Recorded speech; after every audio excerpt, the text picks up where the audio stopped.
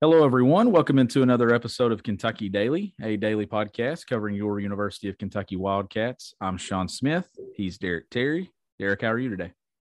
Doing well, Sean. How you doing? Hanging in there, Derek. Midweek here. Kentucky coming off a two-game winning streak versus Georgia and Vanderbilt. Vanderbilt, the first true road win of the season. We recapped everything Tuesday night. So if you haven't listened to that episode, be sure to go back and do so. That filled the gap for Wednesday's episode. So we're back here on Thursday to record a basketball mailbag. Derek, we don't have a lot of questions in this one. It might have been the timing. I put the tweet out late last night, I think at 10:14. Probably should have retweeted it this morning. But we do have some questions to talk about. Some general discussion. I'm sure we'll dip into some things that maybe have come up with numbers and stuff that I found the last couple of days. And I know you've got some notes already on Tennessee that you texted me earlier, one note. So we're right in the middle of that. And then tomorrow we will get on here and we'll preview Kentucky, Tennessee. Rick Barnes, there's no denying that Rick Barnes at Tennessee has done a very good job against Kentucky. Better than looking at the numbers, I think even better than Bruce Pearl did against Kentucky. I think that's probably accurate. Kind of surprised me just given how well Barnes has done. Tennessee has not won more than 3 straight games against Kentucky in over 40 years, which surprised me a little bit just because Tennessee had a couple of years, or at least one year for sure, the Shai Gilgeous-Alexander year, they swept Kentucky in the regular season. And then, of course, Kentucky beat Tennessee in the SEC championship game. But then even last year, if you go back to one of the last games Kentucky played before the coronavirus shut down the world, they had that big comeback win against Kentucky in Rupp Arena. And then they defeated Kentucky again in Rupp in 2021 before UK played a really good game last year in Thompson Bowling Arena. Probably the best game they played all season, honestly. It was.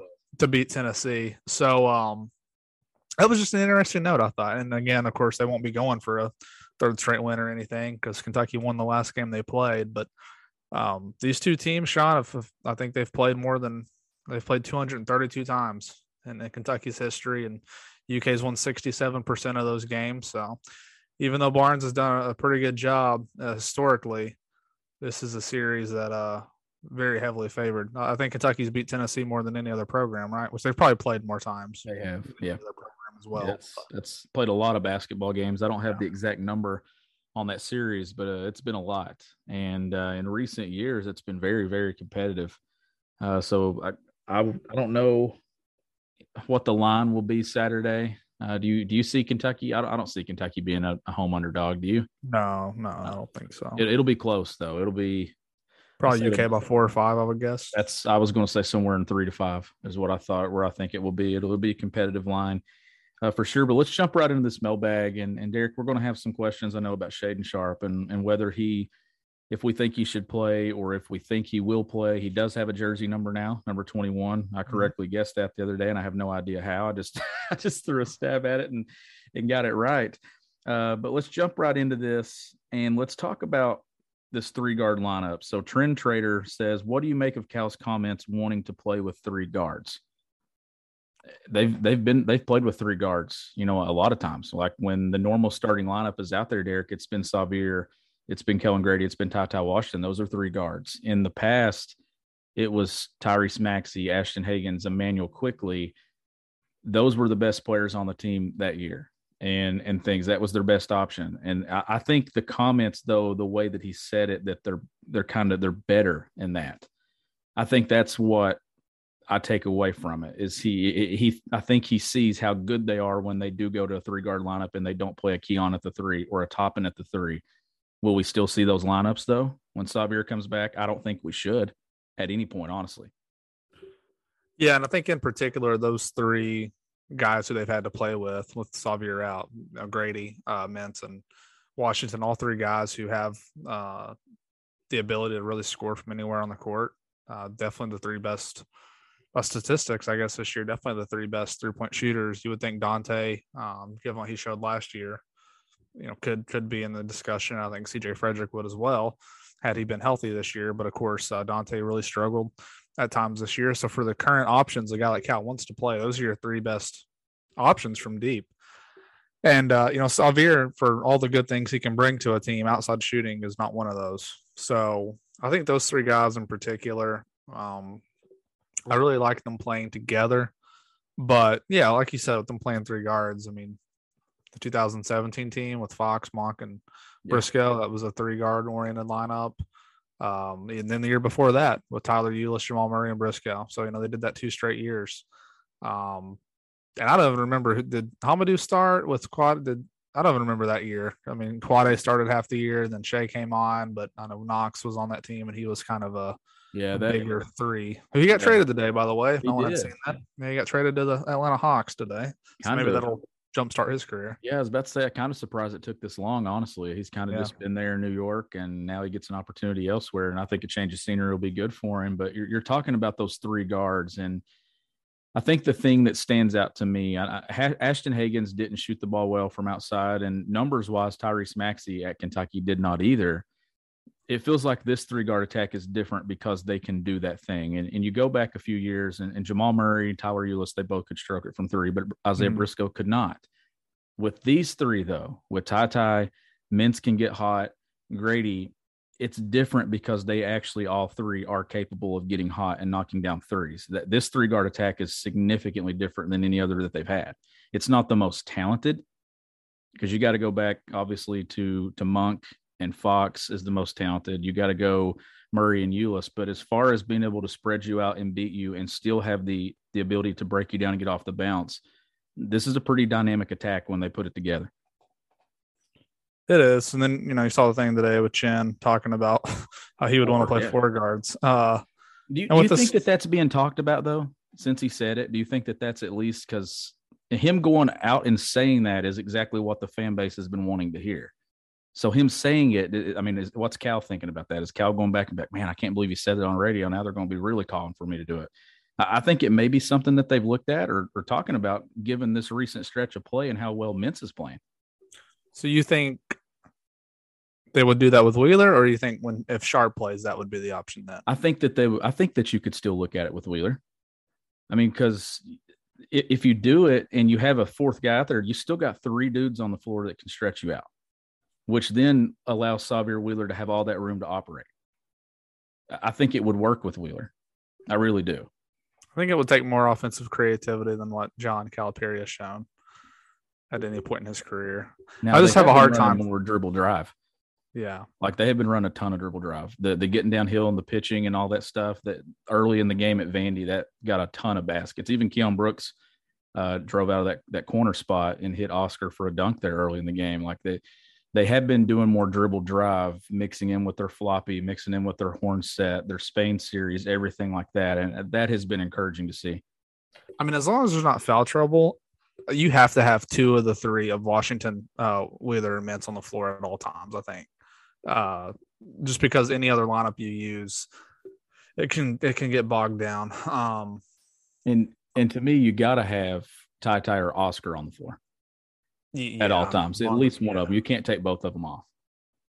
Yeah, and we got a couple of questions that get into substitution and things like that. But we got a question here from our buddy Beezy Burke down there in Prestonsburg. Thanks where he is.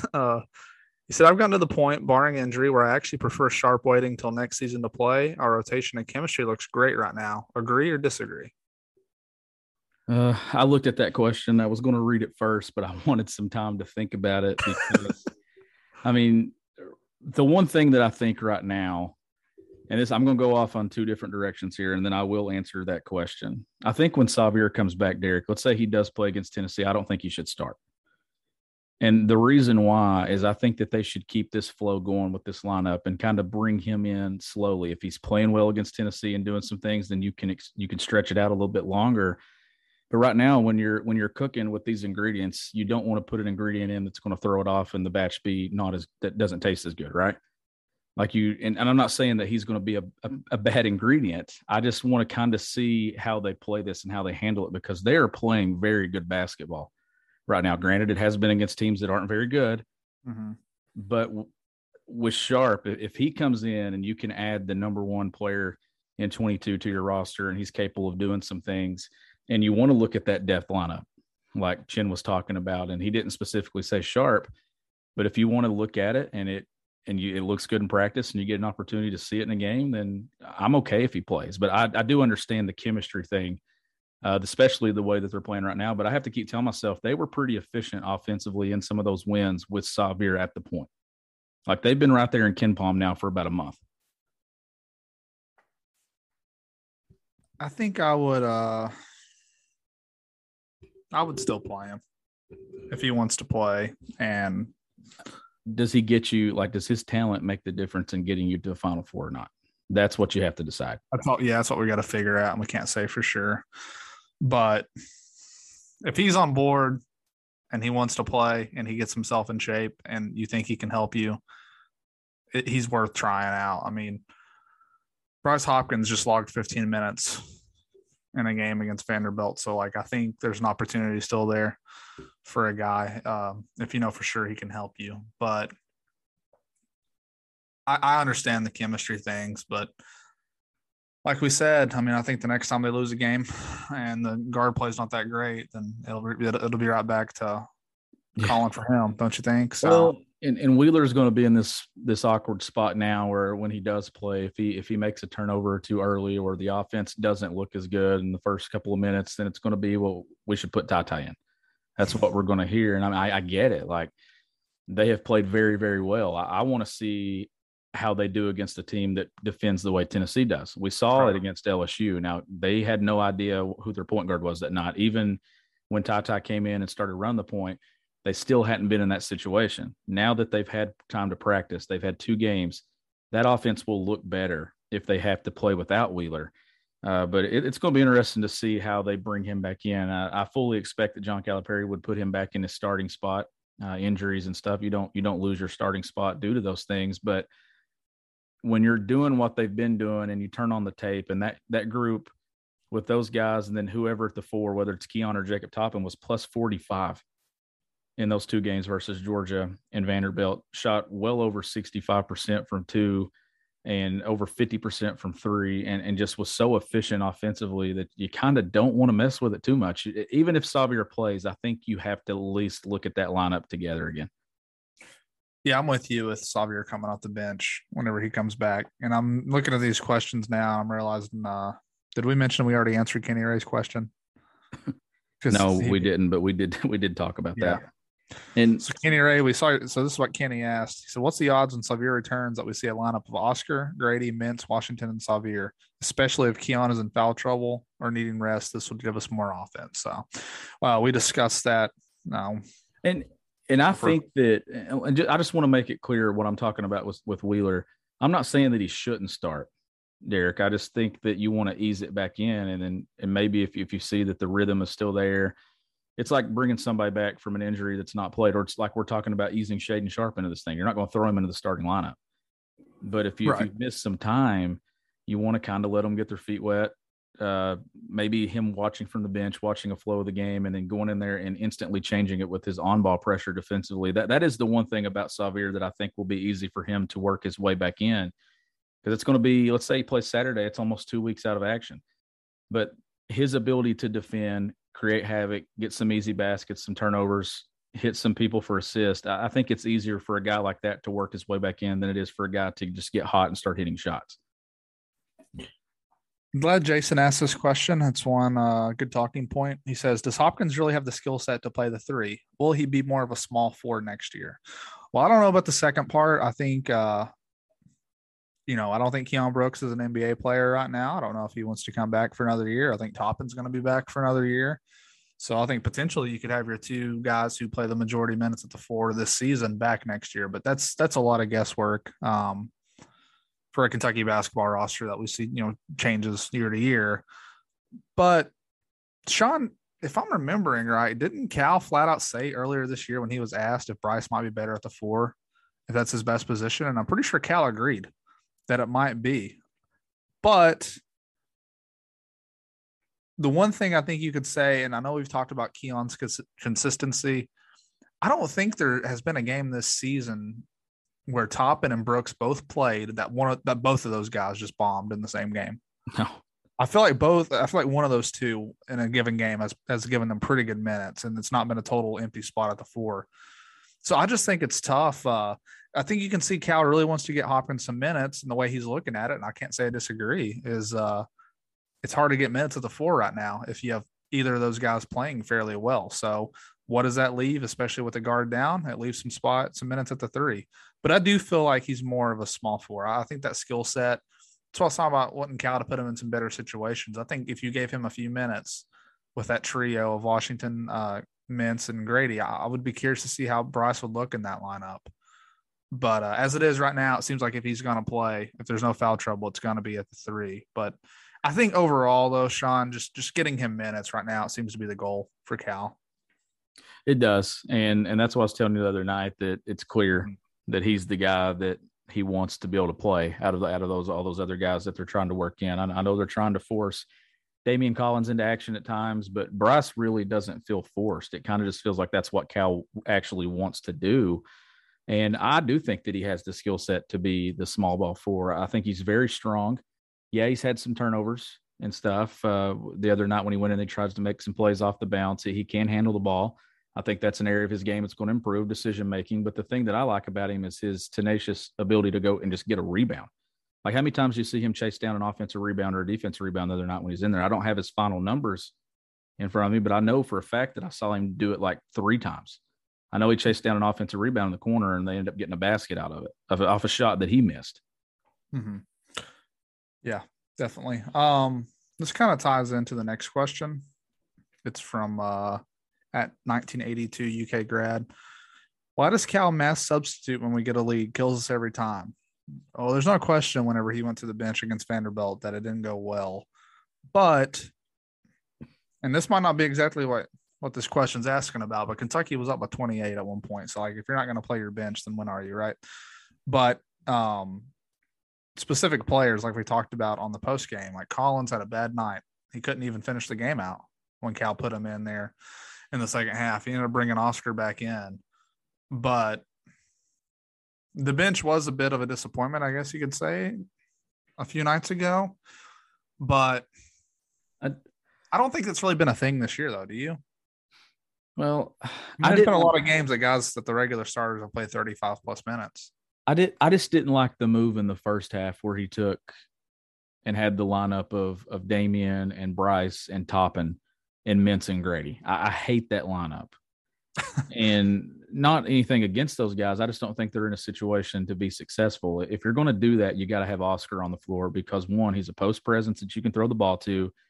And he also, when you miss some of those shots, he's going to rebound a lot of them and get you some baskets. He requires so much attention defensively. They ran a little flex cut with Davion Mintz off the baseline, and Oscar set that screen, and they were trying to get a seal, and it wasn't there. And then Toppin takes a dribble, and Scottie Pippen Jr. had to overhelp to be aware of Sheboy, and Mintz buried a 3 in the corner early in the game. And that was all because of Oscar being on the floor and attracting 6 eyes at one time. When you draw that much attention, it makes game easier for other people. And that's where I think if you go to one of those lineups, you got to have Oscar or you got to have Ty, because those two right now are their best offensive players, in my opinion, and what they're doing. And you got to have at least one of them on the floor. And then you can kind of get away with playing a Hopkins for a stretch and a Toppin together or something like that if you have to. But they took both Oscar and Ty off the floor.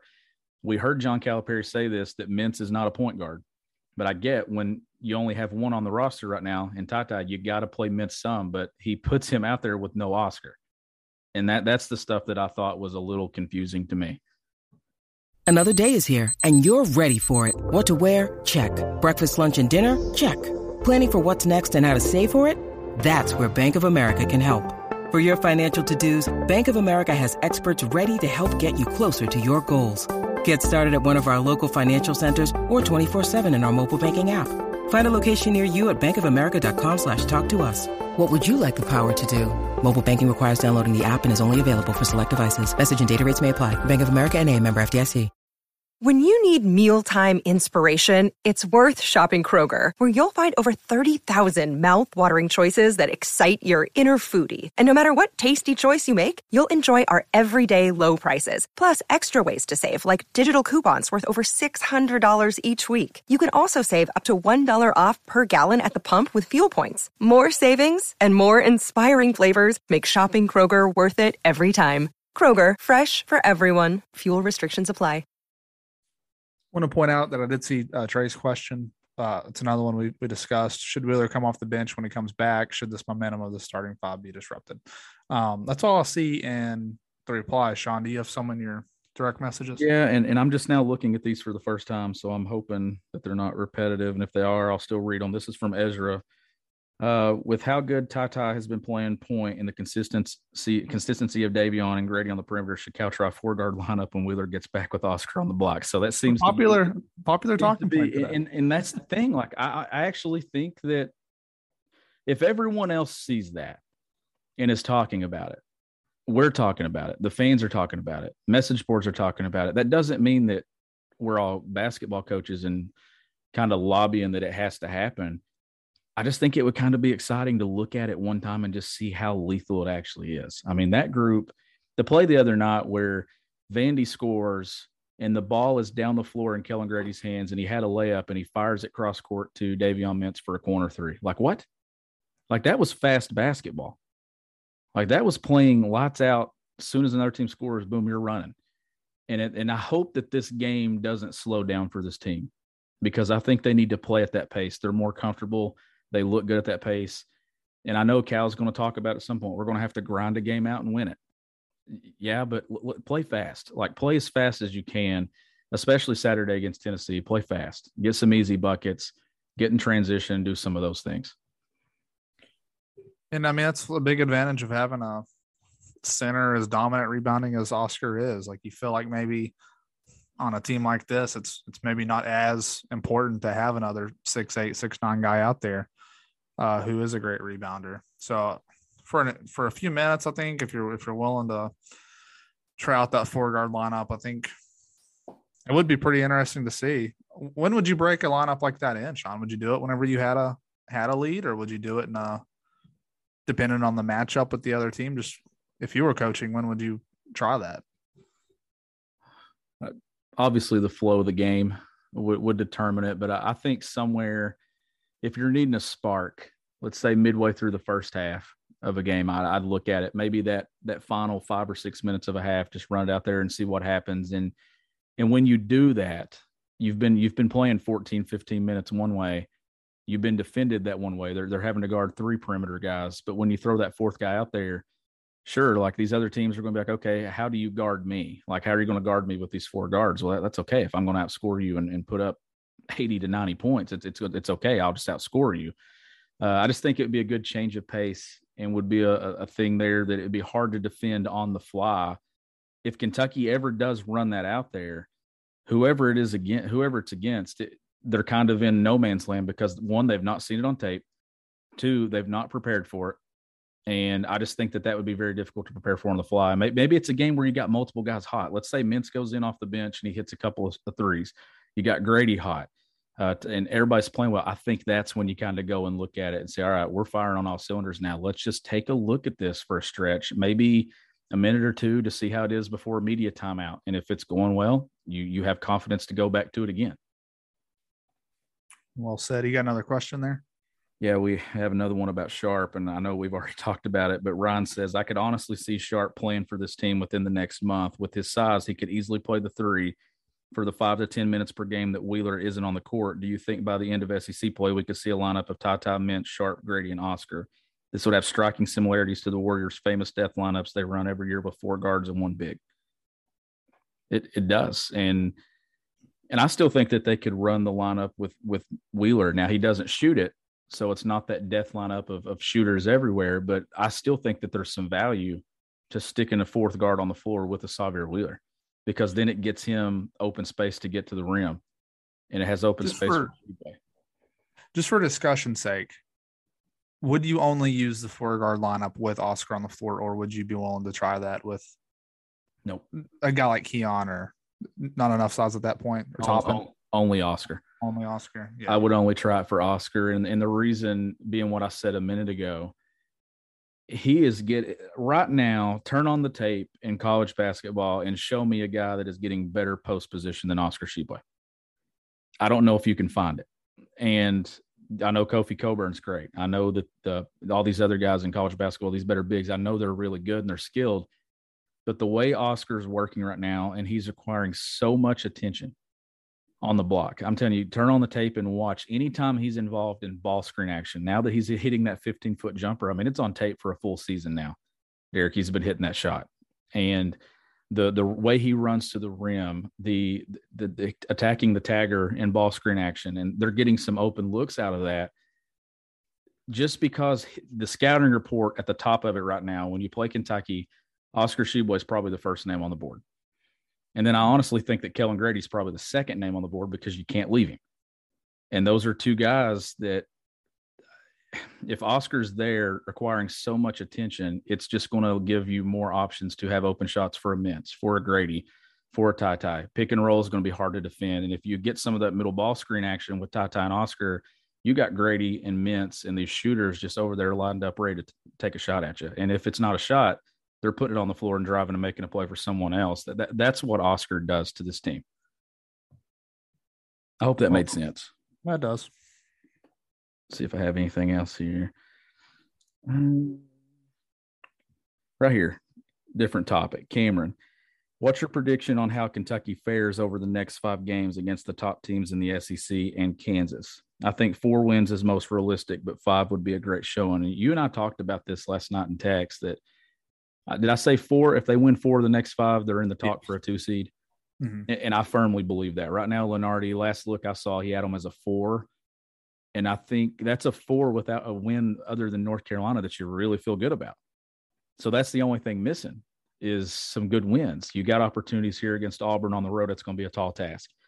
You've got Alabama coming up. Yeah, that win a month ago would have looked a lot better than it does right now. I know Alabama's not playing their best basketball, but it still would qualify as a good win. Saturday against Tennessee would be a good win. Kansas, if they win 4 of these next 5, they are firmly, in my opinion, in the conversation for a 2 seed. And then how they close, maybe play their way into a 1 with a strong finish in the SEC tournament. I think something to note in this SEC race is if you look for Kentucky, Kentucky's as of now 2 games left against teams that are not in the top 100 in KenPom. It's away at South Carolina on February the 8th, excuse me, and home against Ole Miss on March the 1st. That's it. Every other team, I mean, they got a bunch of top 25 games, top 50 games. Tennessee, Mississippi State, Kansas, Alabama, Florida, Tennessee, Alabama, LSU, Arkansas, Florida, all those games I just said, all against teams that are ranked in the top 50. And then you got one of the surprise teams, at least from what I recall, because I thought they lost their whole team last year, but Texas A&M is up to 57. That's not going to be an easy game on the road. No, it's a quad 1 game. So for Wednesday. For Auburn, Sean, they have started with a tougher schedule than Kentucky has in conference play because they played LSU, Florida, and Alabama, all top 40 teams, 2 of those top 25. They also played South Carolina, but they have 6 games remaining against teams that are not ranked in the top 100 in KenPom. Yeah. And their game, the SEC Big 12 Challenge, is at home against Oklahoma, a game they should win. So I'm not going to call off the SEC race right now and say I would just say, looking at the schedule, Auburn sits pretty well when it comes to how this thing should shake out. But that is a massive game for Kentucky. Like, we're going back to the question I told you last night, they need to win one of these road games at Auburn and at Kansas. And to me, Kentucky wins or loses the SEC regular season title over the next 2.5 weeks, I think. Let's go between now and Alabama on February 5th. If they can win 4, let's see, they have 1, 2, 3, 4. They got 6 league games going through that one. If they go 5-1, they're in the conference. They're probably right there with Auburn to win the league, especially if they beat Auburn. If they lose 2 and one of them's Auburn, then you're kind of looking at it like, okay, that's a big hole, especially when you don't get Auburn at Rupp Arena. You don't get a chance to give them that loss back. You go on the road to Tennessee. You play Alabama twice. Like that's a tough schedule. You do get LSU at Rupp, and I think Kentucky will beat LSU at home. But over the next 5, I'm going to say Kentucky finds a way to go 4-1 in the next 5. I think they'll win Saturday against Tennessee. I think they'll beat Mississippi State at home. I think they'll win on the road at A&M, and then they'll win one of Auburn or Kansas. And right now, Auburn's the better win, right? Yeah. Yeah, like if you had to pick which one you want to win, you'd take the league game, especially when they're ranked number 4 in the country. right now too. But that's an opportunity back-to-back Saturdays against two top 10 teams. I mean, I think they go 4-1 the stretch, and then they're in the conversation for a 2 seed, and we're having a totally different talk about this team if they do that, because then they have quality wins. And that's the only thing missing on their resume. I'm going to make the proclamation now, and this might sound really funny, come 3 p.m. Saturday. I'm going to say they don't lose a home game the rest of the year. They play Tennessee, Mississippi State, Vanderbilt, Florida, Alabama, LSU, Mississippi. Like, I think they can win every single game for the rest of the year at home. And if they're going to compete for the SEC title, like realistically, they're going to need to win every single one of those games. Yep. Because historically, they've not done great against Tennessee. Well, I'll say historically in the last few years against Barnes. They haven't done all that great in Thompson Bowling Arena. Although they have won 2 in a row. I should say that. They have won 2 in a row, but it felt like there for a decent stretch. Kentucky was kind of splitting. When they would go down splitting every season for the most part, they would win at home, lose. But I mean, what do you think about that? Tennessee could beat them at home, but Tennessee's going to have to play really well on offense, I think, to beat Kentucky on Saturday. They're a great defensive team, no doubt about it. Probably the best defensive team Kentucky's going to see this year, or up to this point outside of LSU. Yeah, but number 2 in KenPom. Yeah, defensive efficiency. LSU offense not so good though, 58th. Yeah, so. LSU still number 1, and you said it. I think you said get to 65 and they can win it. If they get to 70, I think Kentucky definitely wins it. If Kentucky's efficient offensively Saturday, I think they could beat Tennessee by 15 points at Rupp Arena. I really do. Well, you just look at the points Kentucky has scored at home this season. The fewest amount of points is 76 against Southern. Well, and here's my thing, and I've had some people talking to me saying, well, Kentucky hasn't beat anyone to stretch. I mean, they beat up on Western. They beat up on North Carolina, Vandy, Georgia. Well, here's what I would say. We've seen some teams at Kentucky that struggle with these games because they weren't efficient offensively. Yeah. Like, yeah, you're playing bad teams, but you're still efficient offensively. You're not struggling your way through those games. Early in the season, it was hard to watch some games in the non-conference at Rupp Arena because they hadn't figured out roles and they hadn't identified what they wanted to do yet. This looks like a completely different team since the Notre Dame game. I throw away LSU because they were on the fly with no point guard. Now, let's face it, they didn't have a point guard. Even when Ty was in there, he had not taken reps enough to really be ready to run that position. They didn't know what they wanted to do. The scouting report was kind of just, and everything, the game plan just wadded up and thrown in the trash can and then tried to be built on the fly. Now they know what they have. And I think that changes the way that they play. And if they're efficient Saturday, they're going to have a chance to win this game by 15, I think, win it comfortably. And this will be the loudest Rupp Arena's been in a long time, in my opinion. It'll be fun Saturday to be there covering that game. And if you have tickets, it will be a good atmosphere. You look at what Tennessee's done in conference. At Alabama, they scored 68 points, which they did not have John Fulkerson or Kennedy Chandler that game, should be noted. They came back at home against Ole Miss, scored just 66 points in a win in overtime. So it took 66 points in 45 minutes. And then at LSU, they only scored 67. And then the other night in South Carolina, a team that always kind of is mucking it up anyway, they scored 66. Like, to me, you're going to have to get to at least the 70s, I think, to beat this Kentucky team Saturday. Would you agree with that? I mean, KenPom's got a projected score of Kentucky 74, Tennessee 69. I'm not sure Tennessee's going to get to 69 points. And what would the conversation be right now nationally had they won at LSU? Like, let's say Xavier doesn't get hurt and Kentucky wins at LSU and they're on this stretch now. I think that one has kind of changed it a little bit. Because they would have lost in over a month if that would have been the case. And Kentucky's still missing that win, right? That's all that this really, to me, this is one of the most lockable teams that John Calipari's had. And they have opportunities the next few weeks to make them and kind of just solidify that, in my opinion. If this team goes and they beat Tennessee, they go win at Auburn, everyone's going to have a smile on their face, Derek. Or if they go to Kansas and win, that's going to be that moment in the season where this fan base goes, man, this team legit has a shot to go win the whole thing. If they go on a stretch and they play well here in January. I mean, it would be the most impressive road win since when? I mean, Texas Tech, but even that's not the same level of maybe the last time they played Auburn or one down at all. I mean, I don't. So they wanted Auburn in PJ's year, right? Yeah. PJ and Hero. They wanted Auburn. That was a road win. Yeah, I'd have to put that one up there. But even then, it's not. I don't know how. I'm trying to think of how far back we'd have to go to find a win like that. I mean, if Auburn, I mean, where will Auburn be in the poll when it comes out if they win They're Saturday? potentially number one, right? Yeah, and let's see here what they got coming up. Yeah, they're beating Ole Miss. They're going to beat Georgia. Yeah, there's a chance that they're number one in the poll. Absolutely. And then if you won either of those games, they to me, and we'll see where they finish. Like the PJ team had some pretty quality wins on the road. Louisville was top 25. Auburn was number 11. Florida was 26, but again, not the same deal. But that would be the moment though that the fans actually think. Like there's always, every time Cal has a really good team, there's always that point in the season where everybody collectively like breathes a sigh of relief and goes, all right, this team can win it. This team can get to a Final Four. Now, it obviously hasn't worked out that way every year because it's one of the toughest things to do in sports is to win the NCAA tournament, if not the toughest thing to do. But it feels like every time that they have a team that's capable of doing it, there's that moment in the season where you all come together and say that was it.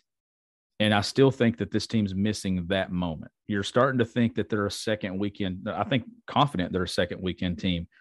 What they do the next couple of weeks could tell you, okay, that's a final weekend team.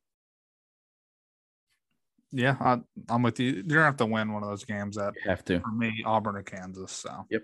Just one of them. You don't got to win both of them. Like you said, win one and compete and give yourself a chance in the other. Or hell, if you go win both of them, then you're probably talking you close strong. You do have a chance at a 1 seed.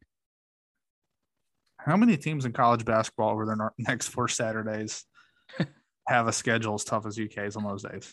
And Tennessee, at Auburn, at Kansas, at Alabama. I mean, that's brutal. That's a brutal stretch. This is what John Calipari wanted a decade ago, right? He wanted the league to get better, and it is certainly better right now. I mean, it's good. Like it is very good. Missouri beat Alabama last Saturday, and then looked like they had never played basketball before last night.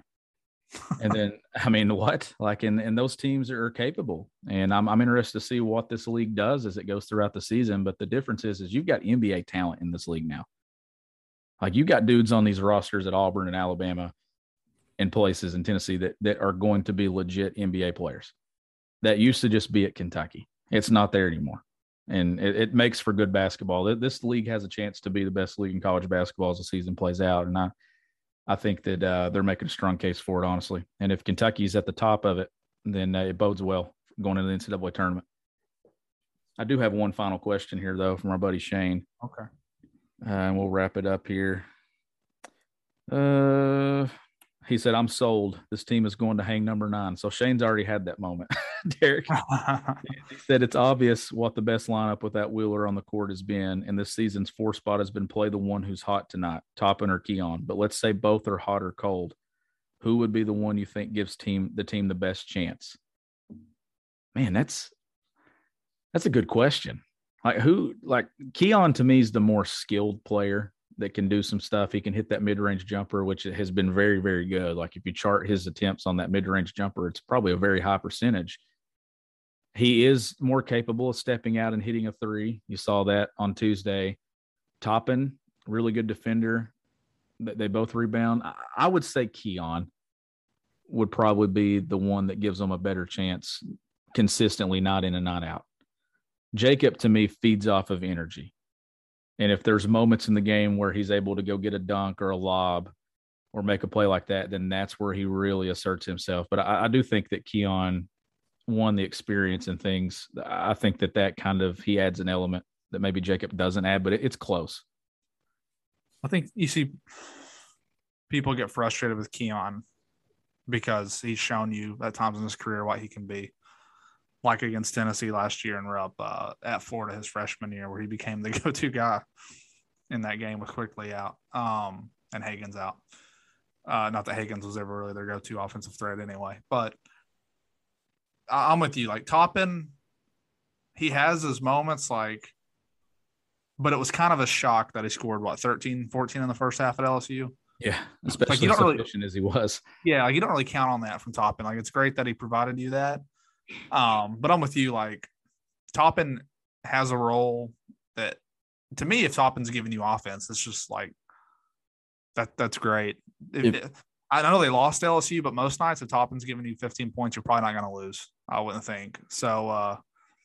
But I'm with you. I still think Keon. Like if Keon is the third or fourth option, and he's hitting that mid-range shot like you talked about, rebounding, doing some good things. Like I think he fits that role really well on a good team.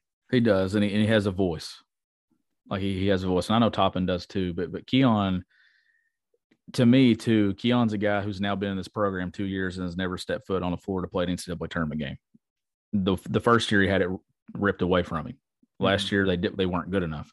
That's at some point as this season goes along, Derek, and you get into February, March, and you're getting closer. You would think anyone that suits up and plays college basketball, I know the NBA is the ultimate goal, but when you're playing, you want to play in that moment. You've grew up watching that. And I think that kicks in at some point for Keon. That, okay, now I've worked for this. It's finally going to happen. I'm ready to kind of take advantage of it. And he could be a really good glue guy for this team if he kind of does those things where I think Keon knows he's not a star. And I think that's a hard thing to accept for a lot of players, but I think you're seeing him accept it. And the other night when he gets the rebound, he gives Doug Shows a high five and then goes over and gives Cal a high five. And Cal's pumping his fist after he hits 15-footers and grabbing rebounds. And you can see that encouragement. I think Cal is finally saying, all right, that's what I need you to do. That's what makes us good. And then Bryce Hopkins going in and doing what he did there in the second half. Cal was really encouraging for him.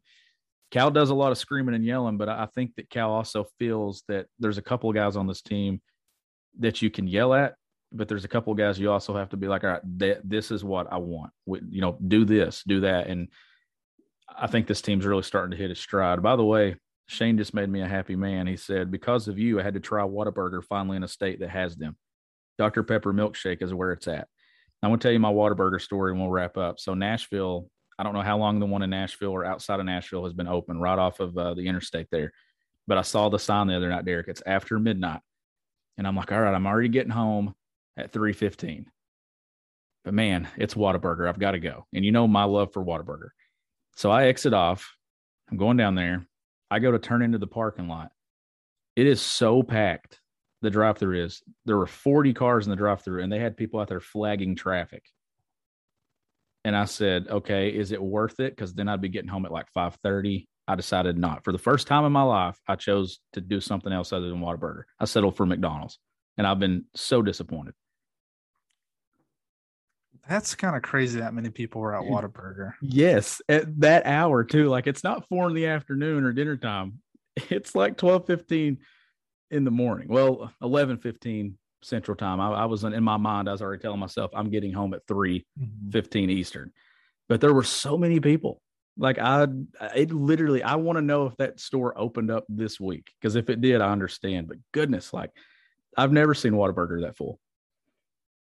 I think you made the right decision for sure. And all those people definitely were rewarded for waiting in line, though, because I'm sure they got a fantastic meal. But you compare that to the one we went to in Alabama over the summer, and there were like 4 people in there. So we did not have to wait very long. They need to be on this podcast as an advertiser, though. Like if Shane went to Whataburger because of me, then obviously something I've said's worked. There you go. So I'm tagging Whataburger in our next post. But as always, though, this show is powered by Blue Wire Pods. It's also powered by the Butcher's Pub, 3 locations, Pineville, Williamsburg, and London, Kentucky. You can visit thebutcherspub.com or check them out on Facebook. He's Derek Terry. I'm Sean Smith. We'll catch you next time on Kentucky Daily.